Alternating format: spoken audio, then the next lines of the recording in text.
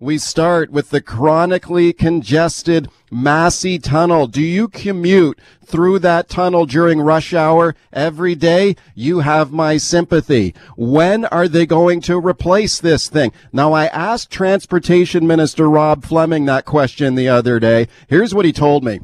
We don't think that commuters should pay for it. That was the BC Liberal model. It would be tolls. You know, commuters living out in Delta and south of the Fraser would be paying, you know, over a decade, maybe $25,000 of their income, which should be going towards their housing and other parts of their lives that they're trying to make more affordable. So it's a different model. We reject the toll model. We want the partnership with Ottawa. They never pursued one, and I think we're getting closer. Okay, it's Transportation Minister Rob Fleming on the show recently saying that looking for the feds to put some money on the table here to replace the Massey Tunnel. Okay, let's get the latest on this now and speak to Ian Paton, BC Liberal MLA for Delta South. He's been an advocate on this file for a long, long time. Ian, thanks for coming on. Good morning, Mike. Okay, I understand that there is a plan, right? There is a business plan to replace the Massey Tunnel. It's been submitted to Ottawa, but it's secret? What's the deal here? Well, it seems like it's secret. Mike, as you know, the Massey Tunnel is a huge issue in our local newspaper in Ladner and Tawasin and North Delta called the Delta Optimist. And they've constantly got articles in there. One of the latest ones that we just saw is the business case for the George Massey Tunnel was actually submitted way back in December of 2020. They promised it in the fall of 2020. So where the heck is it? It's gone before Cabinet, I believe, with the provincial government. They forwarded on to the federal government. But the public remains totally in the dark as to what's happening with the future of this George Massey Tunnel replacement. Okay, I've just been texting with the Transportation Minister, Rob Fleming, this morning, and he confirms that, yes, Ottawa has been given the business case to replace the Massey Tunnel. It does include a preferred option on how to replace this tunnel.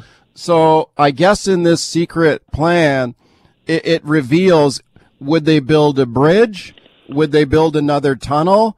That's in there, right? Like, that is in this plan, but it has not been released to the public, correct?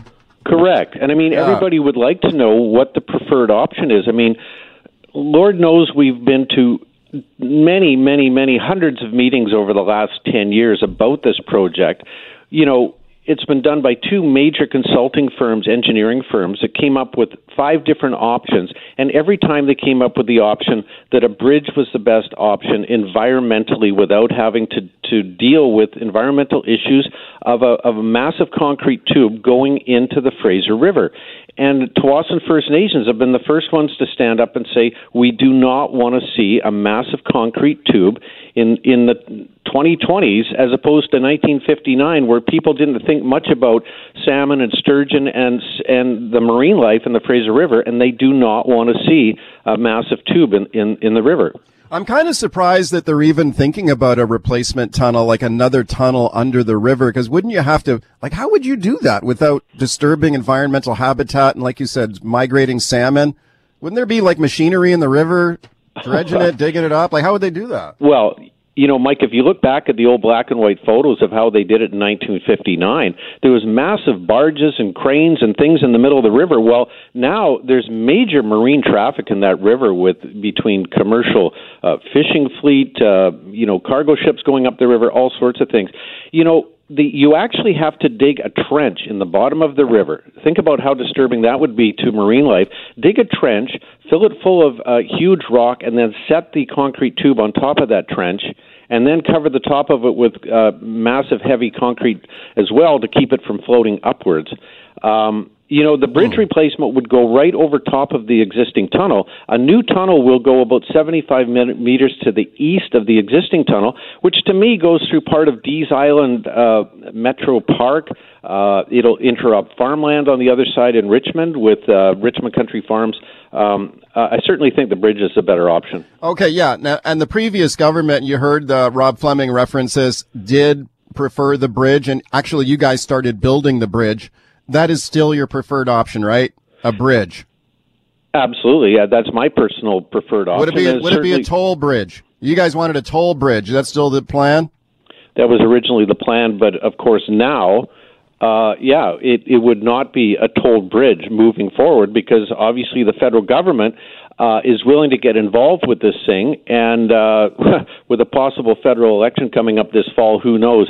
There could be some fun money thrown our way in BC to replace this thing. You think so? You think so? Yeah, no kidding. Trudeau's going to come out here with some money. Yeah. Let me quickly get back to the fact that we spent $100 million. We had the bridge actually going. It was up and going. We were putting in piles. We were moving hydro lines. We brought all that sand in to preload the widening of the highway and whatnot. There's contracting companies actually got hammered when they said, no, the project is killed. It's done. Yeah. People had to be laid off. Then the NDP say, well, let's play around. We'll put $40 million into improving the lighting. And that's all we've seen so far is $40 million to improve the lighting in the tunnel. Yeah. And now they've announced that they're going to spend a bunch of money on the Richmond side. Do you see politics here? The Richmond side to improve the interchange at the Steveston Highway on the Richmond side of the tunnel. What's your point about politics? Well, suddenly the Richmond riding has moved over to NDP ridings instead of our ridings, so suddenly they're getting some gifts over there to improve their transportation. That sounds very familiar, as ever thus in BC. But let me play this for you. I know about those LED lights they installed in the tunnel, and most people seem to think that that's improved the lighting in the tunnel. I've heard a minority kind of opinion saying they didn't like it. But let me play this here for you. This is another comment from Rob Fleming, the BC Minister of Transportation, and he's talking here about some of the improvements that you just referenced here to improve the traffic flow through the tunnel. Have a listen. We actually started a Steveston interchange improvement package. You may have saw that last week. We put that out the door. We're going to tender on making traffic flow better in and out of the tunnel. There'll be some transit priority lanes, bus on shoulder paving, on and off ramp improvements. So that's interim stuff that is necessary, but we want favorable treatment from the feds on the big prize, which is a replacement for the tunnel. It's 1959. Let me do the math here. It's 63 years old. Okay. Do you think the traffic flow through the tunnel has improved, Ian Paton? Well, how could it, Mike? Like, they can talk all they want about improvements on the south side or the north side with interchanges, but as long as the tunnel is 2 narrow lanes going north and 2 narrow lanes going south, the congestion is never going to get any better. It's no wider, it's no higher. So, you can put all the lighting you want in there, but once fall comes and people are back to work after COVID and kids were back in school, we're going to see major congestion again for that tunnel. Just on the weekend, Mike, you wouldn't believe how many times there's crashes in that tunnel. On the weekend, there was a gentleman supposed to meet me at my farm. He was an hour and a half late. I said, what the heck happened? He says, I was sitting in a lineup trying to get through the tunnel because of a car crash. My guest, Liberal MLA Ian Paton. Phone lines are open, star 9898 on your cell. Steve and Ladner. Hey, Steve. Hi, Michael. This one's real passionate for me. I've been in Ladner for almost 30 years. I quit my job in Burnaby. First off, I bought an electric car to use the HOV lane. That didn't make any difference. So I ended up quitting my job, took a job here. That cost me a lot of time and money. How do you have an accident in a tunnel?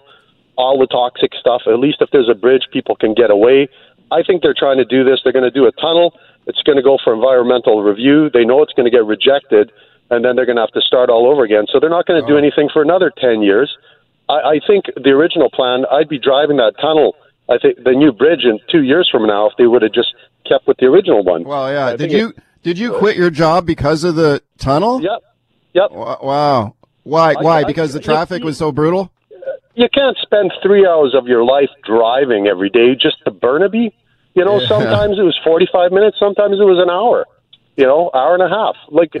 I can imagine living downtown where you got to go back over the Oak Street Bridge and then over the Granville Bridge with all the bike lanes. What's wrong with these people? And then they know they're going to fail the environmental review because they got to dig up the riverbed, which is going to destroy the salmon. Okay. So they're going to fail the environmental review, and then they're going to have to go back to the drawing board, but the drawing board's already finished. It's just ridiculous politics, man. Okay, thank you for the call. Well, Ian Paton, if they do opt to build a new tunnel, who's to say that it won't pass an environmental review? I mean, can they not just sort of bore the tunnel right under the river and not disturb the river at all? Is that an option, or? Well, first of all, I appreciate the gentleman calling. I mean, he hit all the points. He checked all the boxes with, what the reasons are, why. And, it's interesting, Mike, before I get to your question, even in Delta, when I was on city council, you wouldn't believe how many top-notch people we had that actually packed it in with the city of Delta and took jobs in Burnaby or Vancouver because they were sick and tired of having to try and get through that tunnel morning and night to get back to where they lived in Vancouver. So they'd rather work on the side that they live, on the north side of the Fraser River. But getting back to your question about the tunnel, to put in a deep bored tunnel on very soft soil in that general area, you would have to start the tunnel like so far back, then you're really getting into farmland problems because you can't just go, straight down and up again. You'd have to have a massively long approach to a deep bored tunnel underneath the river. Oh, man, that sounds brutal. Okay, let's go to Mike on the line in Surrey. Hi, Mike. Yeah, hi, Mike. Hi, Ian. A bridge is the way to go all the way. I mean, I owned a trucking company for over 25 years, and the biggest hassle was, say you have dangerous goods, commercial vehicles, okay? You have to go all the way around to the Alex Fraser Bridge, deal with the scale there, and then go, say, out to Delta Port or something like that. Here, if you had a bridge, you just go straight over. It saves an enormous amount of money. I mean, we'll talk in the tens of millions, if not more than that. And didn't the previous Liberal government do the feasibility studies, everything like that, for a bridge, and all been taken care of already? I'll ask Ian Paton that in a sec. Did you you cannot drive dangerous goods through the tunnel? Is that correct? Well, Correct. that's right. Like for example, we had work with BC Ferries, which their plant is on Rice Mill Road, right by the tunnel, but on the Richmond side. If we carried life rafts, because they have to replace the life rafts every year, we have to go all the way around to the Alex Fraser Bridge. I mean, that's a 20-minute drive, making it, say, an hour and a half. Okay, Mike, thank you very much for the call. Ian Paton. That gentleman ticks all the boxes as well. All the fuel that comes up from Washington State to go to the Vancouver airport, that has to go over the Alex Fraser Bridge. It can't go through the George Massey Tunnel. Even farmers and farm equipment. We have farmers that farm in Richmond and in Delta, and in order to get their farm equipment, they can't go through the George Massey Tunnel. They have to go over the Alex Fraser Bridge. So, yeah, there's a lot of reasons why a bridge is certainly the better option. Okay, let's go to Ed in South Surrey. Hi, Ed. Hi, Mike. Hi, Ian. Hey, best thing about retirement is not having to fight my way through the Massey Tunnel as I did for 30 years. My big fear here is that because the tunnel, which is my preferred option, was the preferred option of the previous government, that the NDP are going to go kicking and screaming to build a bridge and are going to try and ram a tunnel through, pardon the pun, at all costs, just for purely political reasons. So they don't have to answer the question, went with a bridge anyway. Why didn't you just leave the first project alone? Thanks. Okay, Ed, thanks for the call. We just got 30 seconds, Ian Paton. Where do we go on this thing now? Well, where do we go? First of all, one thing I haven't mentioned is all the different, commercial trucking companies that in the morning are lined up for kilometers to get through the tunnel. I mean, think of all the things that we have south of the border, the U.S. border, the BC Ferries, the Delta Port, the Campbell Heights, Tilbury Industrial Park, TFN with Amazon, all the big economic development out there that need to get commercial trucks to it. Let's check in with Brett Minier now. Brett is the host of the NL Noon Report on CHNL Radio in Kamloops. He's well known to CKNW listeners, and I'm very pleased to welcome him. Hey, Brett. Hi, Mike. Good to talk to you. It's great to talk to you, Brett. Thank you very much for doing this. Brett, you wrote I thought, a really, really interesting and prescient thread on Twitter the other day about the new reality that's facing Kamloops and elsewhere in the BC interior from the heat and the wildfires and the smoke. I encourage people to check it out. I've retweeted it today. Give me a follow on Twitter. You'll find it there. Let's start first with the death count from the heat wave at over 800. What does that number say? I mean, it's kind of an abstract number in some ways, but in a lot of ways, I think we're going to find out in the future that this was a shocking number. Yep, and I think just from talking to emergency, people who are on the front lines, actually in the Lower Mainland. So I have family that are first responders as well in the Lower Mainland, and one of them a Vancouver firefighter. And he told me even just like a week ago, he said we're still waiting for the stink calls. right? The calls where there's an odor in somebody's building, and then they attend and find a deceased person in there from back during the heat wave. So I think it is still expected that there might still be a few people out there that haven't been found yet, and that toll may yet go even higher. And of course, the BC Coroner Service is still combing through some of the data. So, I don't think it would be that unexpected for that figure to climb higher. Yeah, it could very well be. And this is an unprecedented public emergency that we saw with this heat wave. Certainly will not be the last one. A lot of focus on the emergency response system in the province, the ambulances, the paramedics, but you think that this was like a wider public health failure, right? Yes, I mean I really do, because we knew that extreme heat, like heat that was rather unprecedented. I know at least in our area, we knew it was coming for a solid week, and I'm not exactly sure what happened. And there's going to be, obviously all those investigations are, in progress and everything. But it seems like a certain level of death was inevitable with this. But I find it very hard to believe that there weren't some policy choices that could have been made along the way that could have maybe prevented some of those deaths. More cooling centers opening up, that kind of thing. Like Mike, You've probably seen it before, images out of like New York City and stuff. When they have heat waves, you get firefighters going and opening up fire hydrants and stuff like that in neighborhoods. Like there are things that people can do, or that officials can do, to try to help people get through, especially those people without air conditioning, because that was a big problem in the Lower Mainland. But I can tell you up in the interior, as soon as the temperature got over about 42 degrees, that's when air conditioning systems up here started to shut down. Our own building here at Radio NL, every day by about 1 o'clock, it would hit 42 degrees. By late afternoon, it would be 46, 48 was where we topped out. But the temperature in our newsroom for those days, because there was just no AC, no AC was up to the task, the temperature in our newsroom was 35.5 degrees.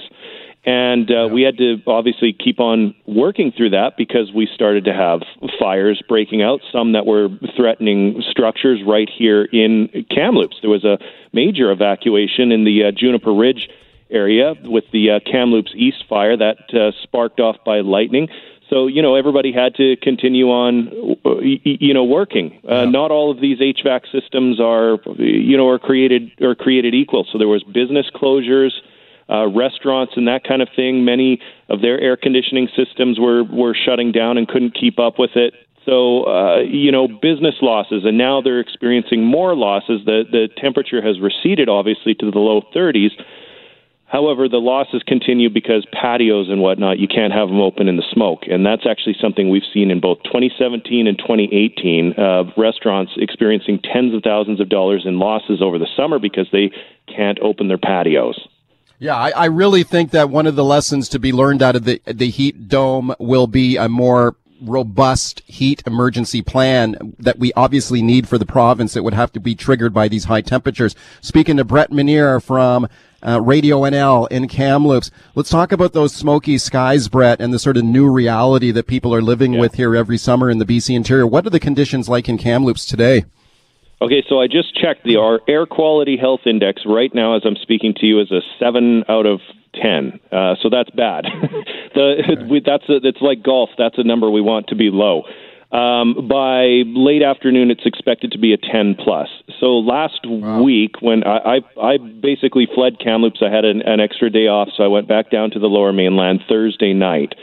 And on Thursday, when I left, the previous 3 days, we had seen air quality indexes of 20 plus.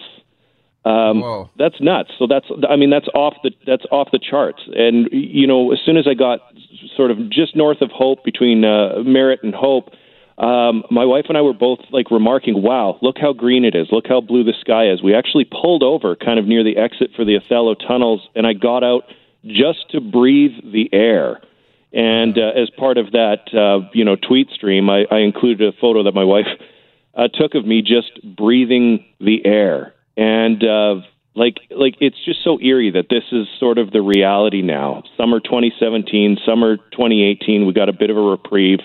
2019, 2020, but then here we are again, 2021, and it was much, much earlier this year, and we're going to have it for much longer. Yeah, I mean, this is the reality people are living with every day in the interior of our province. And let's talk a little bit, Brett, about some of the points that you highlighted in your Twitter thread about the impacts on, you mentioned the impacts on the restaurant business, and you can't sit out on a patio because of the smoke. I know you've been talking to tourism, Kamloops, and other tourism officials in the interior, and they're changing their strategies too, right?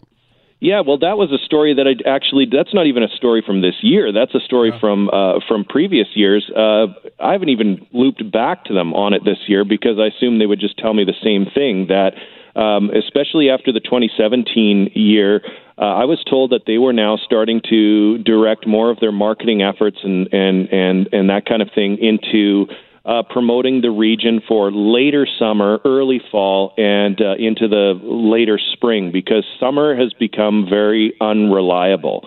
Kamloops relies, a lot on Rocky Mountaineer. They bring thousands of tourists in and everything, but one has to wonder kind of the impression that is left with them when they arrive in Kamloops, and it's just unpleasant to go outside. Of course, it's not like that all the time. But we've had basically since the heat dome, we've had more smoke days than clear days. It sounds like we had a clear weekend while I was in the Lower Mainland, but last night, middle of the night, the wind shifted. And in came the smoke again, and you smell it in your house. Like there isn't an escape from it. It's not as bad in the house as it is outside, but you still smell it in the house unless you've got a really good central air system. Those are and obviously those are expensive. Not everybody can afford central air with good like HEPA filters and all of that. A lot of people have these portable units and window units and that kind of thing, and the smoke gets in with those. It's miserable. Yeah, and we've seen the impact, as you mentioned, on restaurants, on the tourism sector, on the daily lives of people. I wonder if it starts to hit the real estate market too. For a lot of people who maybe are living in the Lower Mainland, they might dream one day, well, it'd be lovely to buy a cabin or a cottage on a small lake in the interior or something, But I wonder if people start to think twice about that with the annual wildfires and smoky skies every summer.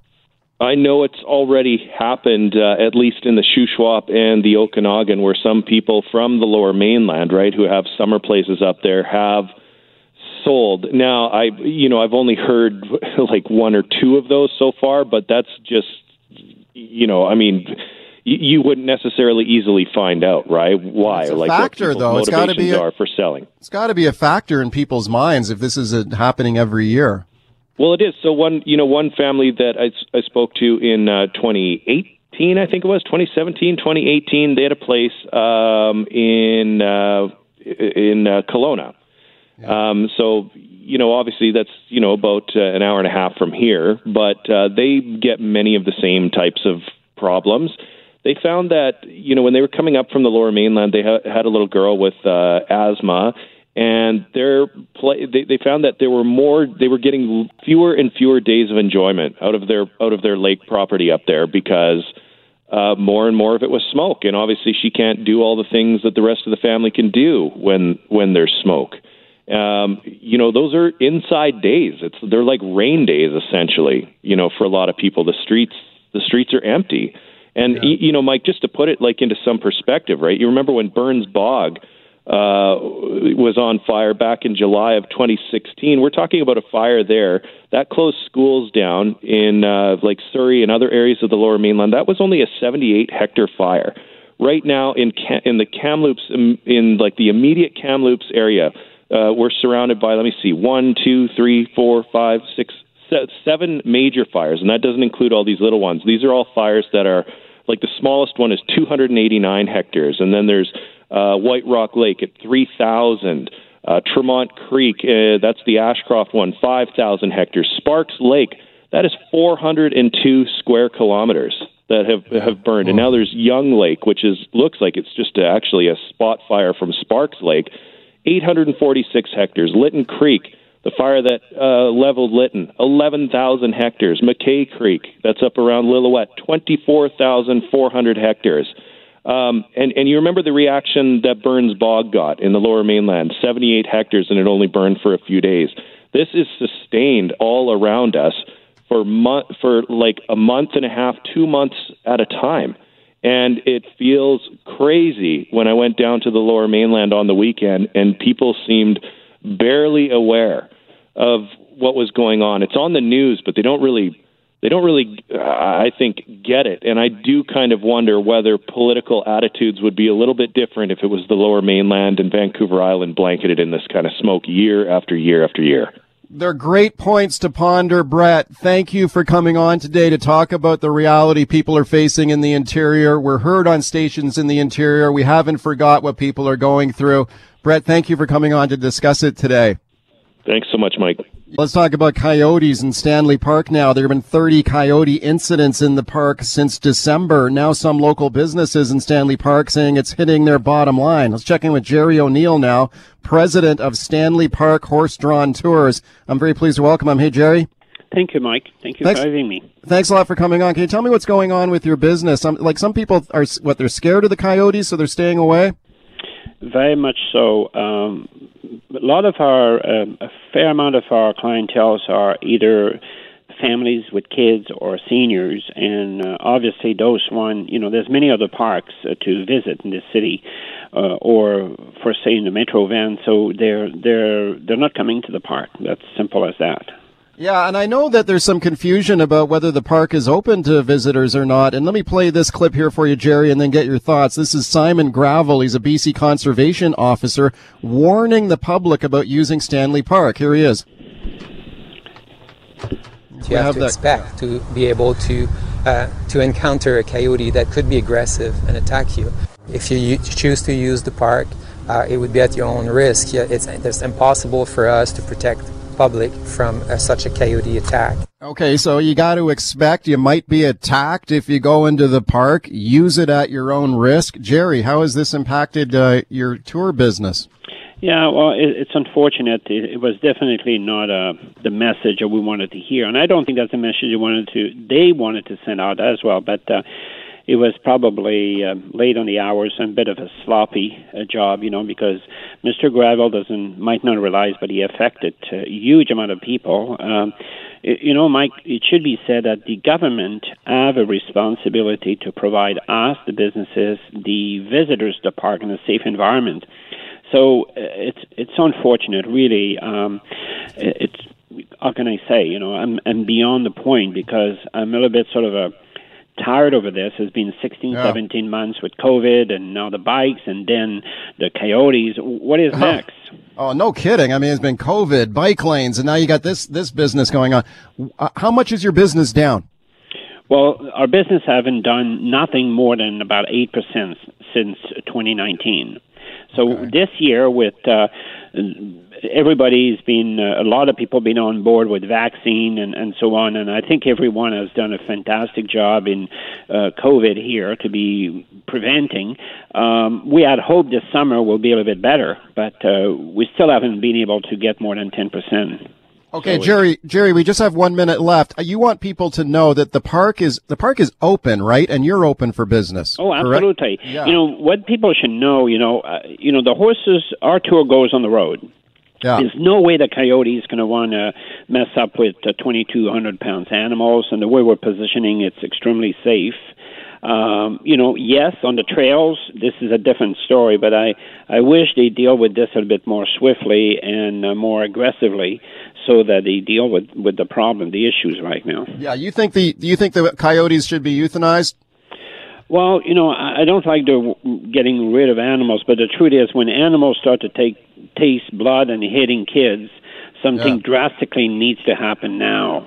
Okay. I mean, Mike, let me ask you the question. What would happen if a child get bitten by a dog in your neighborhood a couple of times, or let's say like 30 times now in the park? I mean, what would happen? Well, I think the question's obvious. I think they have to deal with it more effectively. Gerry, thank you for coming on today, and good luck with Stanley Park Horse-Drawn Tours the rest of the summer. Thank you very much, Mike, for having us. Let's talk about the great leaf blower debate now. Should gas-powered leaf blowers be banned in the city of Vancouver? What about gas-powered lawnmowers or weed whackers? Should they be banned too? Now, opponents of these gas-powered devices say they not only create air pollution from the combustion of the gasoline. They also produce noise pollution. You're out in your backyard, your deck, your front yard, trying to enjoy a nice summer day. What do you hear next door? A gas-powered leaf blower. Okay, do we ban them? Wow, I'll tell you what, we talked about this on the show last week. We had a ton of phone calls on this. And let's continue this conversation now with my guest, Vancouver City Councillor Sarah Kirby-Yung, and I'm pleased to welcome her back to the show. Councillor, thank you for coming on. Good morning, Mike. How are you doing? I'm doing great. When we talked about this last week, the phone boards just about exploded here. So many people wanted to have their say on it. It's a divisive issue for sure. You have put a motion in at council to ban gas-powered leaf blowers, correct?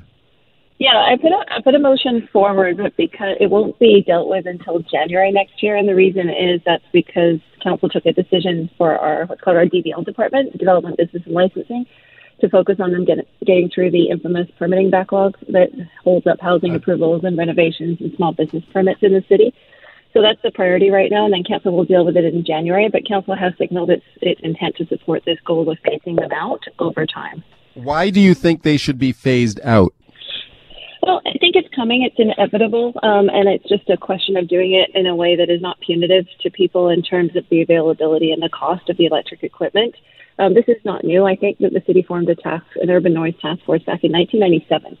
So, 25 years, almost a generation ago. And at that time, leaf blowers and the noise and the disruption to sort of quality of life and urban living came up. And it's been going on ever since. So, we see our public body starting to ban them. We see a lot of companies that have gone all electric now in terms of landscaping. And so it's a quality of life issue, but it's also a noise pollution issue, and it's not good for the environment. Right. How loud are these gas-powered leaf blowers? They can be quite loud. The city's noise bylaw limits them currently up to 65 decibels, which is similar to a SkyTrain, if you want to think about a frame of reference or comparison there.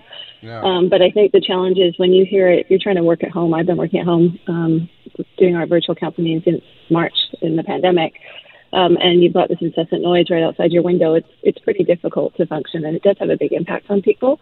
I would say that think about something like the West End where they are already banned. They're not in the rest of the city, and I think that was in recognition to at the time. That was our denser community when you had more people living together, in sort of a one neighborhood, one space. But we're seeing that densification happen throughout the city now.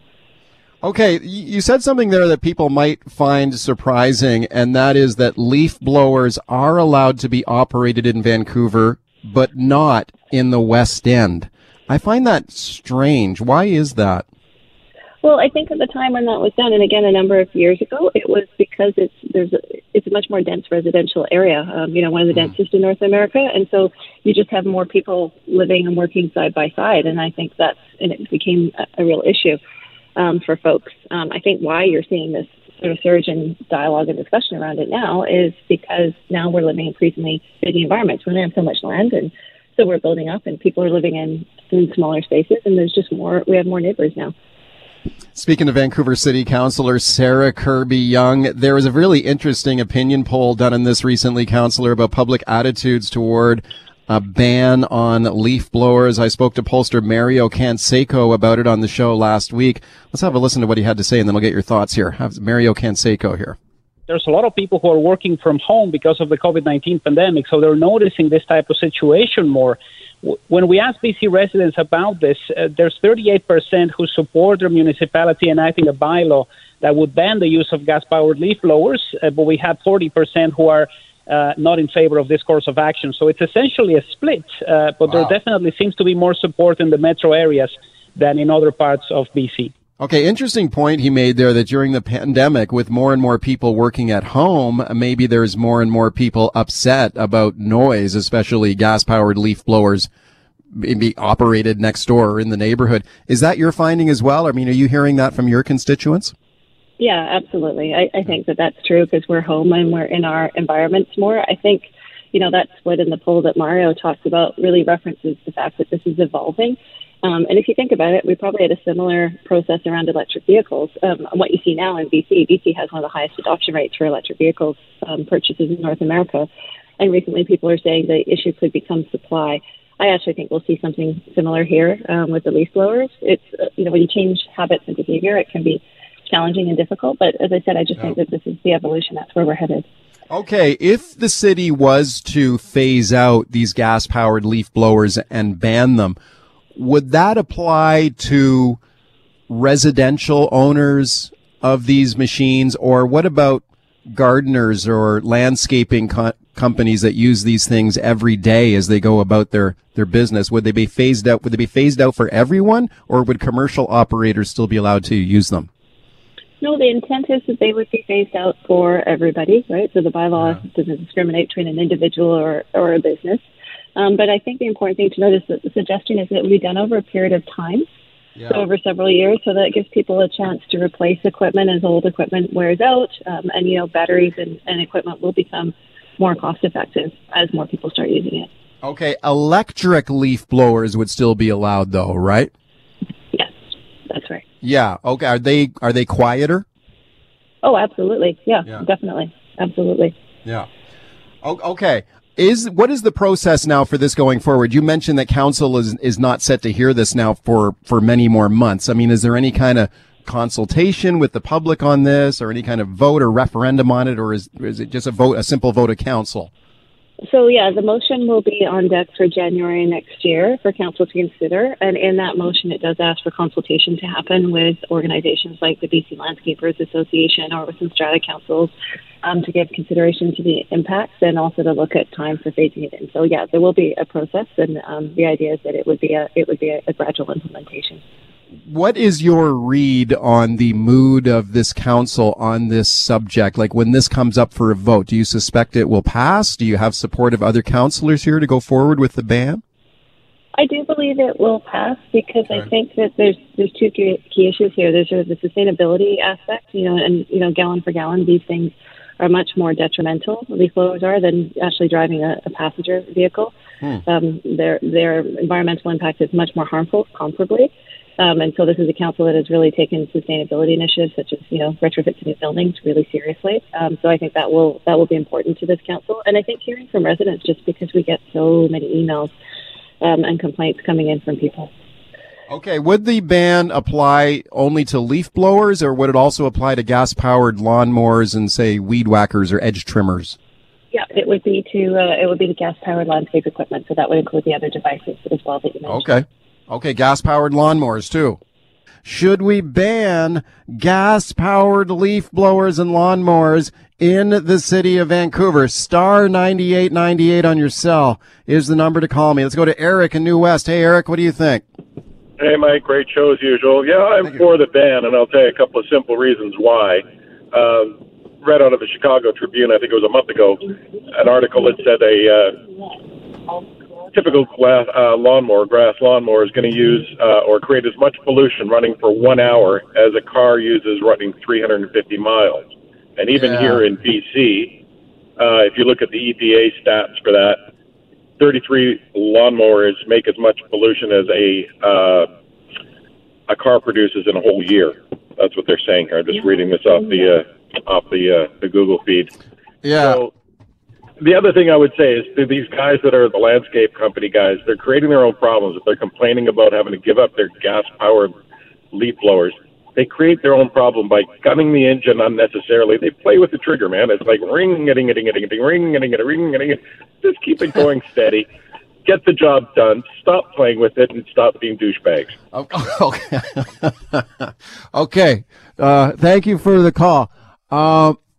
They won't be able to, stop gunning the engine on it though if they're completely banned. So this is the one thing I'm wondering about is how this will work. Like if you were saying to these landscape companies that use gas-powered equipment, you're not allowed to use them in the city of Vancouver.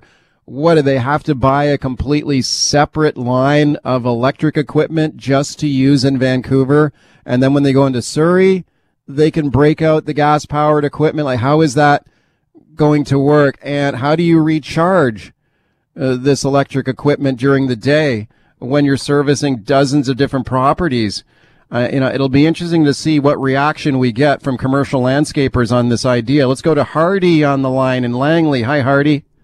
Hey, thanks for taking my call. To your last question, but it's going to be like the California car standards for the EPA. Vancouver's going to set the standard, and other municipalities and cities are going to have to follow.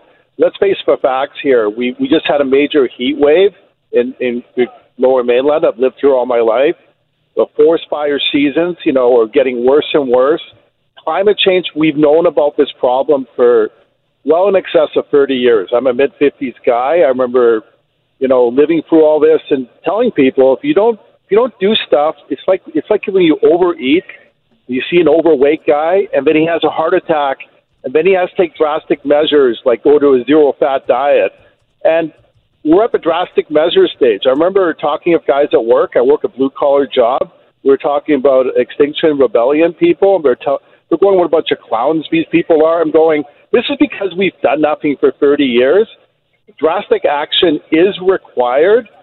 My only question is, why are they waiting till next January? I mean, we've been twiddling our thumbs with this. I remember this whole argument with the light bulbs, and people were phoning up saying they were heating their houses with the iridescent light bulbs. Yeah.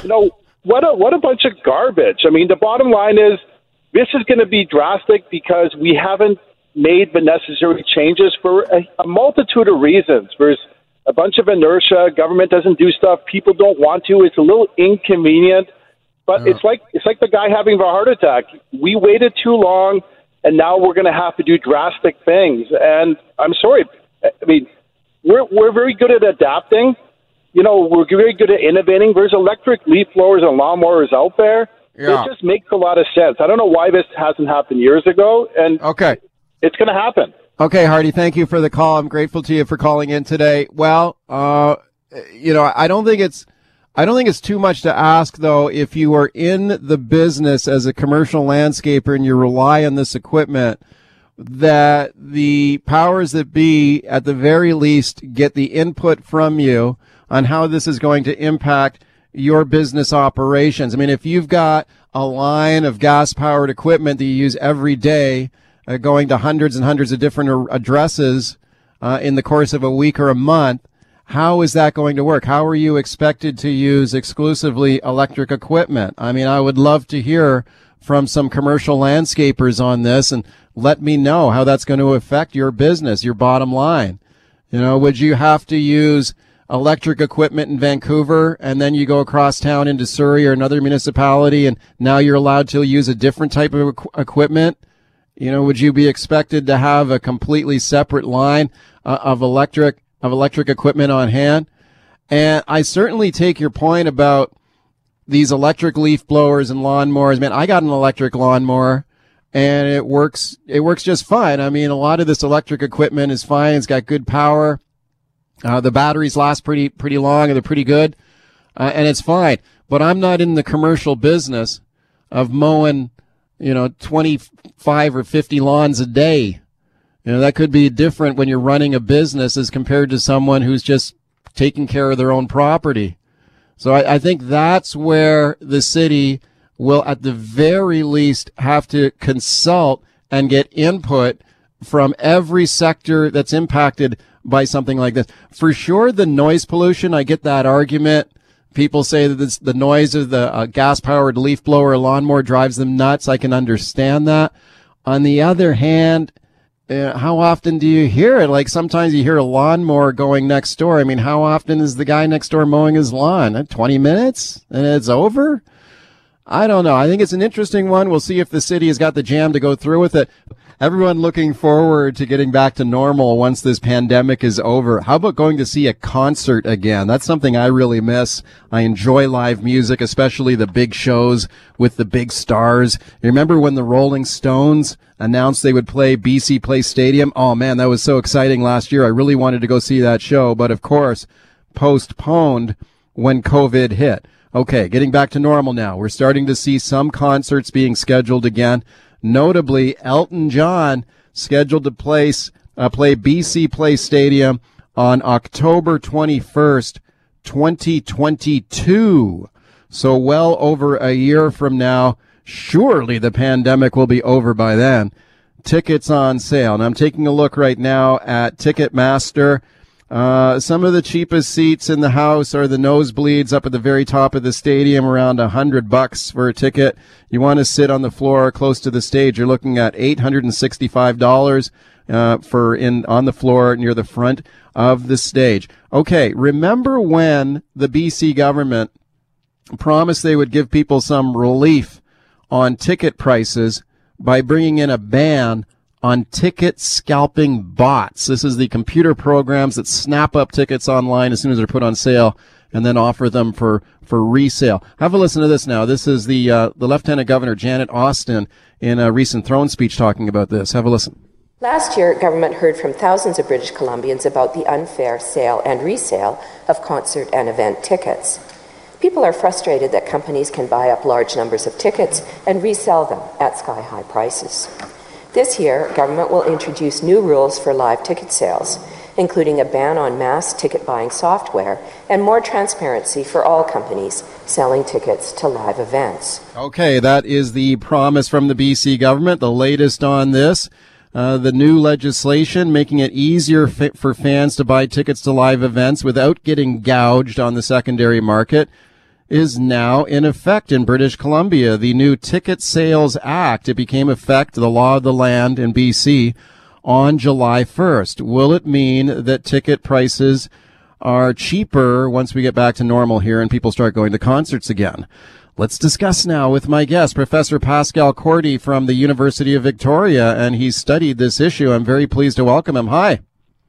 Hi, Michael. Thanks a lot for coming on. It's an interesting area of expertise and study that you've pursued on this ticket scalping business. Like, what is the lay of the land right now in terms of ticket scalping or ticket reselling? Are people still getting gouged out there?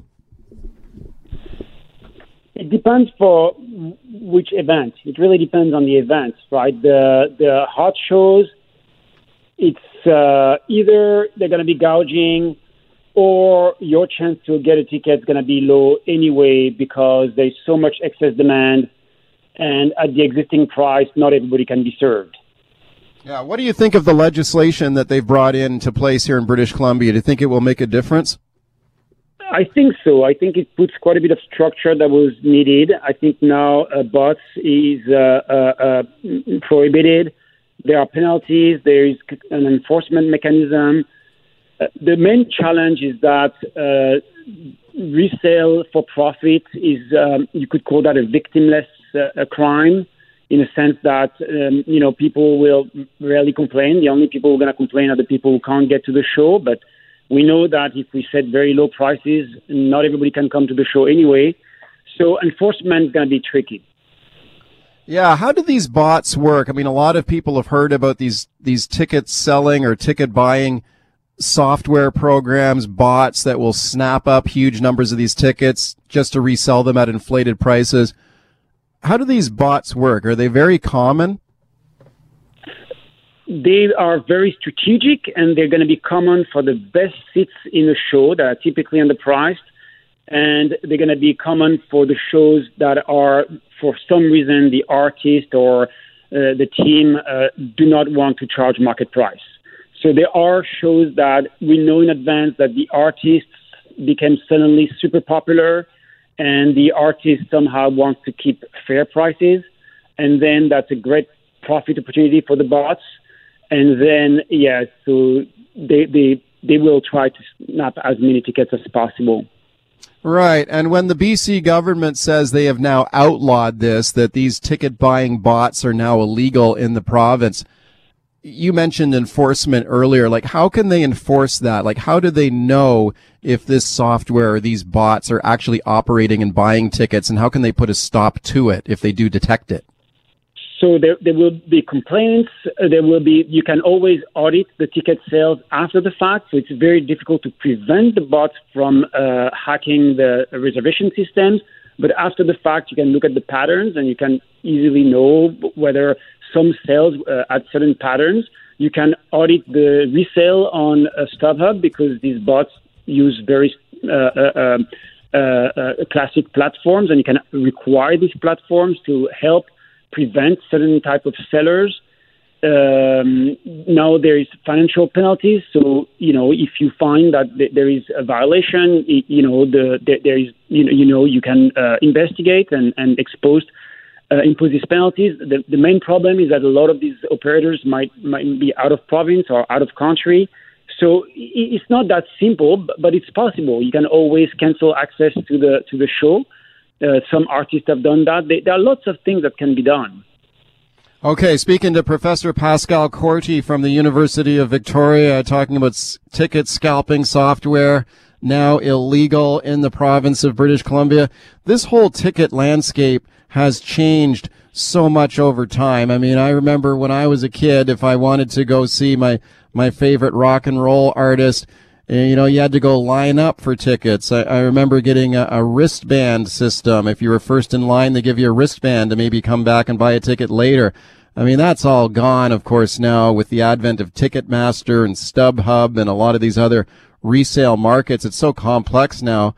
I think it's difficult for the average consumer to really understand it.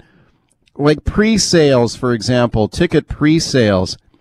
That's become a very murky area that I'm still struggling to understand. How are tickets often put on sale in a pre-sale before they go on sale to the general public? Is that common now?